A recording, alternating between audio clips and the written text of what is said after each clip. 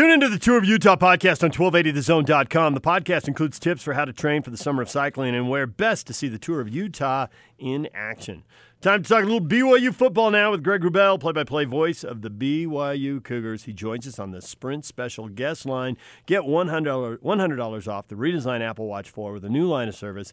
Visit the local Sprint store near you. Greg, good morning. Good morning, and it was a fitting musical intro, as I know that you and I all believe and embrace the spirit of radio. Yes, we do. We do embrace the spirit of radio. So, the Cougars, as things get underway here with the camps kicking off and all that, it's a big week. What's your number one question about BYU football? How long it takes for Zach Wilson to look full go, look like he's throwing at 100%, I guess would be the question we have top of the chart during August. All right, I'm going to assume and take them at their word that they thought that he would be ready by the time the season starts, so we still have got another month for that to get going. With that in mind, so just for argument's sake, assume that he's playing at the level that he's capable of playing. What does that mean for the production of the offense this season? Well, I guess we should probably go back to the last time he played, and when he did last suit up, he was pretty darn good, and he was playing hurt at that time. So he wasn't necessarily 100% the last time he played, and he was okay. So if they repair what they need to repair, and everything's gone the way it's supposed to go, and the pacing of the rehab, aka pitch count, works as designed, then all is well. I guess the positive is that even when he wasn't totally perfect with the arm, he still managed to be pretty productive. And I thought that from a productivity and a chunk play standpoint and a bigger play perspective, BYU was better second half of last year than the first half of last year. And the objective now would be to kind of capitalize off of that and springboard it to be an even more more explosive offense. You just wish, if you're a BYU fan, that you could have a promising quarterback have a whole entire healthy off season before that next season comes. That hasn't been the case with BYU. If he can't go, how much confidence do you have in the guys behind him? Well, I guess I look primarily to the main guy, and that would be Jaron Hall. He's a different kind of player than Zach Wilson, but I think they were pretty valuable reps he got in spring, and I just want Zach Wilson to be able to be the guy on day one. But if he's not, Jaron Hall is an adequate fallback. He's super athletic and not maybe as developed a passer as Zach Wilson, but is more in the playmaker mold than the straight thrower. Overall, what is your general level of optimism regarding this season? Well, I think BYU could be a really good team and still, consider just getting to a bowl game to be a pretty decent accomplishment, considering the kinds of games BYU has on the schedule this year. We'd all love to see those double-digit seasons that BYU rolled off a few years ago. But to me, and not that the bar should be set necessarily this low, but I think the minimum expectation of getting to a bowl game would mean that you're still a pretty good football team. Do you think this team will be good enough to avoid the really embarrassing home loss? Because we all get how tough, especially the opening month of the season, but there's tough games after that. But it's just BYU fans just can't handle losing to UMass and Northern Illinois at home. Yeah, it's been a while since BYU's had a winning home record. I think it's been 3 seasons since they've had a winning record at home. And, that's kind of been, at least last year. I look at 2017 as kind of a dramatic outlier. There were so many things that went wrong that year. But last year, I think you could look at winning at Arizona and then losing at home to Cal and then winning at Wisconsin, all happening in the span of a few weeks, kind of encapsulated the inconsistency BYU struggled with for a lot of last year. And if you could even use the Utah game as an example of what's happening at home, if you take a look over the last decade of football between BYU and Utah, the best chances BYU's had to win games have come in Salt Lake City more than they have in Provo. And so BYU does have a bit of a hurdle to overcome relative to consistent home performances. In my mind, you talk about the standard is the bowl. And, I don't have any problem with that. But I looked at to have progression in the program, to see that it is growing and it is pointing in the right direction. So I'm thinking last year they established something with the new offensive coaches, and they finished strong. So now they have to increase that. So they've got to be a little bit better. So I'm looking for my standard is a little bit better than last year. Is that fair? Sure. 8 wins would be a little bit better. And if you can cobble 8 wins out of this year's schedule, I think you're a really good football team. That first month, and it's not just about the first 4 games. The September does include a road trip to Toledo, and that's a good team at their level of football and the kind of team that's beaten BYU in the past. You bring up Northern Illinois in Provo. South Florida in the East Coast. You've got 4 East Coast games this year.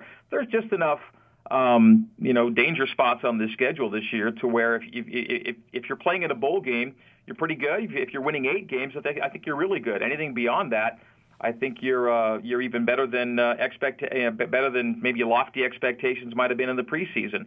I look at 12 regular season games, and if you were to say, and no one looks at games like this, on the staff necessarily, but the games you're most favored to win would be 3 at this point, right? The ones where you feel most comfortable about winning would be Liberty, Idaho State, and UMass coming in November. But I don't think you look beyond that to too many other games and say, well, that's one we're going to count on getting.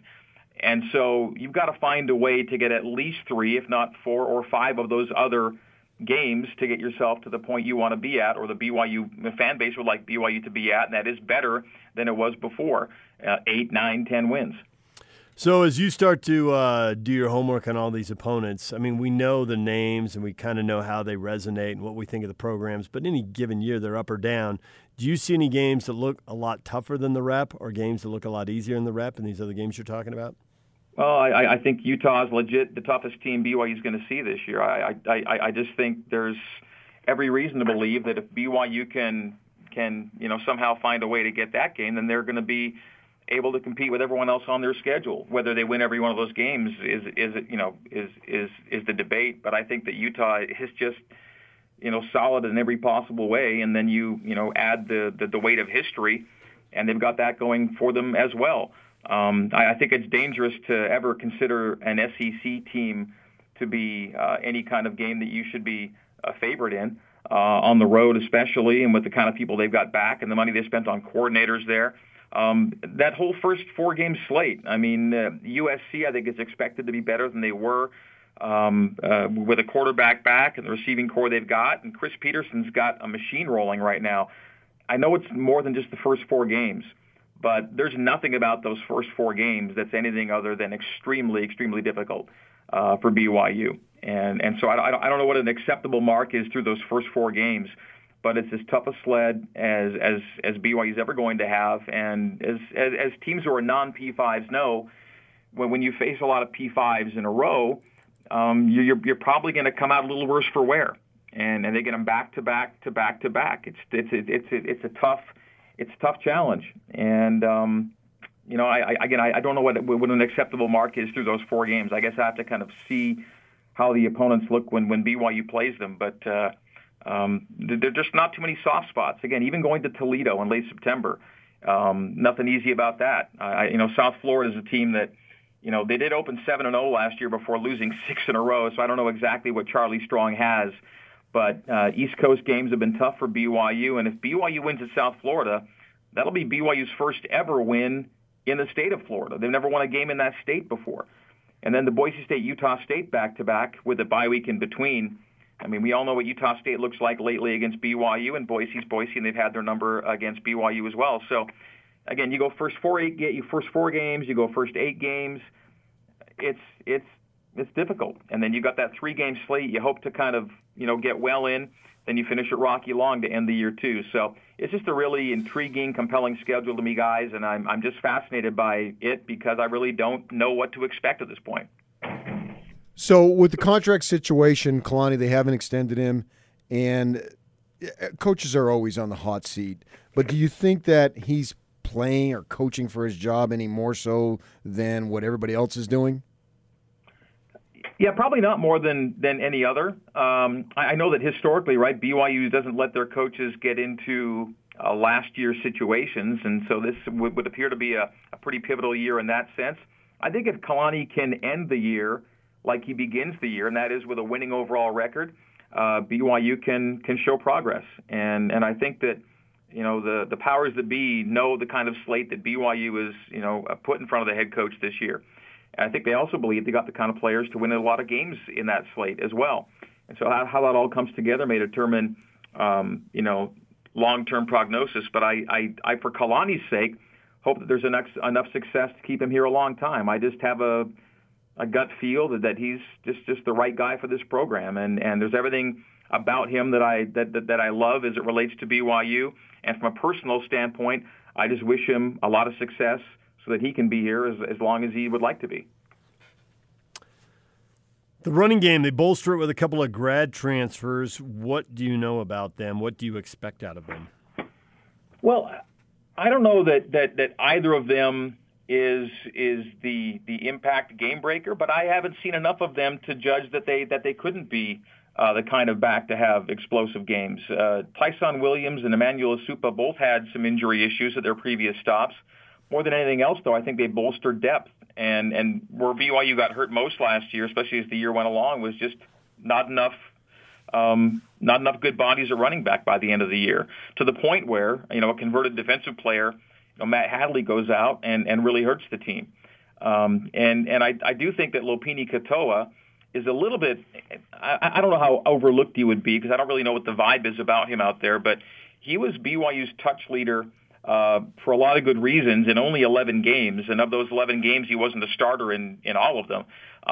Yet when he was given the ball, I thought he was pretty effective, and he was a guy also too that we didn't see much in the off season in the spring. So if Lopini Katoa is healthy and Zach Wilson is healthy and Matt Bushman looks to be full speed, and they're deeper at running back, and Gunnar Romney can have a healthy second year, I think that's a pretty good group to build around. And when BYU's offenses have been their best, you haven't had to have 8, 9, and 10, you know, major playmakers. You've really been able to focus on a smaller group of 4, 5, and 6 go-to guys and have them kind of make things run. All right, I agree with that 100%. On the other side, the defensive side, I think there's a lot of the same issues in terms of, well, they've got some pretty good players, but, you know, there's a little bit of a drop-off. And we saw that in the Utah game big time when Kafusi goes down. And how much have they been able to improve that situation to be able to withstand the obvious situations that are going to occur over the course of 12 games? Yeah, and I want to, again, kind of look at 2017 as the true outlier. We haven't seen too many seasons like that in BYU football history. But if you take 2016 and 2018 with the, you know, Sitake Tuiaki, you know, kind of tandem going in terms of defensive mindset, you've seen a top 25 scoring defense in both of those years. I think schematically, as long as Yalaisa Tuiaki and Kalani Sitake are together, I think schematically you're going to find a defense that's going to be competitive enough to put up those kinds of numbers year in, year out. And they don't necessarily have to have, you know, more than 1 or 2 potential NFL draft picks on a roster to be good. And they've had, you know, about 1 good draft pick a year the last number of years with this coaching staff. I think that they're going to be good enough. I think that the biggest progress has to come, PK, offensively. I think the defense has been able to do just enough to be in and hopefully win some games. But I think it's been on the offense to hold up its end of the bargain. And if they can just score a few more points, it's going to make a world of difference for this BYU team. I think defensively they're going to be okay. The biggest strides have to come on the other side, I think. Greg Wrubell, play-by-play voice of the BYU Cougars, joining us here on 97.5 and 1280 The Zone. So there have been a lot of close games. I think there were 3 losses by a touchdown or less last year. So in special teams, is there a big play there, whether it's in the place-kicking game or somewhere else? Is there a big play to be made there? Is there a group that can give them an advantage? Well, Jake Oldroyd's back, and if you go off a couple of little social media clips, looks like he's got a bit of a leg back with him. When he last left BYU, he made that dramatic kick to beat Arizona, and then he had some back issues. And and BYU's just had the worst luck and being kind of snake bit with kickers lately, and their health and their ability to carry over, high school numbers into college. But Jake Oldroyd and Skylar Southam, I think will be the guys looked to take care of most of the kicking duties this year. One can never speak to what's going to happen in the return game, because in the college game, the return game is almost kind of non-existent these days. It's so rare that big plays are made in the return game. But from an overall special team standpoint, Ed Lamb has coordinated a pretty solid group, even without a big leg in the program, or those long field goals that Utah tends to make so regularly. In fact, it's been now, almost 13 years, guys, since BYU last had a 50-yard field goal in a game. And so BYU hasn't been able to count on a big leg for a long time. Whether or not this is the year that happens, time will tell. But I think that Ed Lamb, as a coordinator, churns out a pretty solid, if not very, very good group each year, even without maybe some headline makers in the kicking game that Utah always churns out year by year. So you got Riley Nelson there as your new partner, and I always thought that he was a great, great interview because he'd process the question and then he'd give you detailed answers, extended answers, deep answers to questions, and he was always a great interview. How do you channel that knowledge into mere seconds, because it's not an interview situation where he can go on an extended run of his thoughts? And especially, when you're playing, no huddle teams, or if the team you're calling itself is going to be a quicker tempo team, your time's even more compressed. And that'll be Riley's challenge, and he'll certainly find out on the fly just what that rhythm is all about. And that's any commentator's challenge, is getting out what you want to get out in a finite period of time. But I think you're going to get great insight and really cogent analysis, and I think it will be a situation where you can learn a lot in a little bit of time with Riley, because he'll visually know how to pace himself. We're both watching the same game, and he knows when the alignment is set, and he knows when teams are coming to the line, and he knows when he's got to get his contributions out and spoken for. And it'll be a rhythm thing and a chemistry thing, and I'm just kind of excited to learn with him and learn from him. And get this new thing rolling. I've never, ever called a football game without Mark Lyons by my side, so it's going to be quite an adjustment. But I look forward to getting to know Riley better, and obviously getting to work with him. And hopefully our listeners will really enjoy what he offers, because I've got a strong suspicion that he'll fall right into this pretty well. You mentioned Ed Lamb, and one thing about bringing him in was that he's supposed to identify these guys who are really raw, develop them, and if you develop, NFL guys at Southern Utah, you got a knack for this. So we're getting to the point, you got to allow for missions and red shirts and all that, but we're getting to the point now where we ought to start to see some of that paying off. Are there guys that are just totally off the media and fans' radar who are ready to take a massive leap? Have you heard any of that? I mean, he's not off the radar at all. So I don't think But Kairos Tonga is. I think he's the real deal. I think that he looks a lot like those players Utah's been producing for years now. And again, they don't always generate the most headlines because of the position they play. But I think he's going to be as important a defensive player as BYU's had in some time. And that's again, not an off the radar guy, just a really, really impressive guy. I know there are a couple of young guys that Kalani has his eye on, but it's just too early to see. If those prognostications will come to fruition, because the careers tend to last so long here at BYU. But from a defensive standpoint, Kairos and Devin Kafusi are guys, and Isaiah Kafusi and Diane Gomoluku, probably my big four. Zane Anderson gives me 5. And so I guess I formulate a pretty short list pretty quickly of defensive players that excite me. But I think if you're looking at who might have the most pro potential right now, it's tough to avoid Kairos Tonga. You like the Utah game at the start?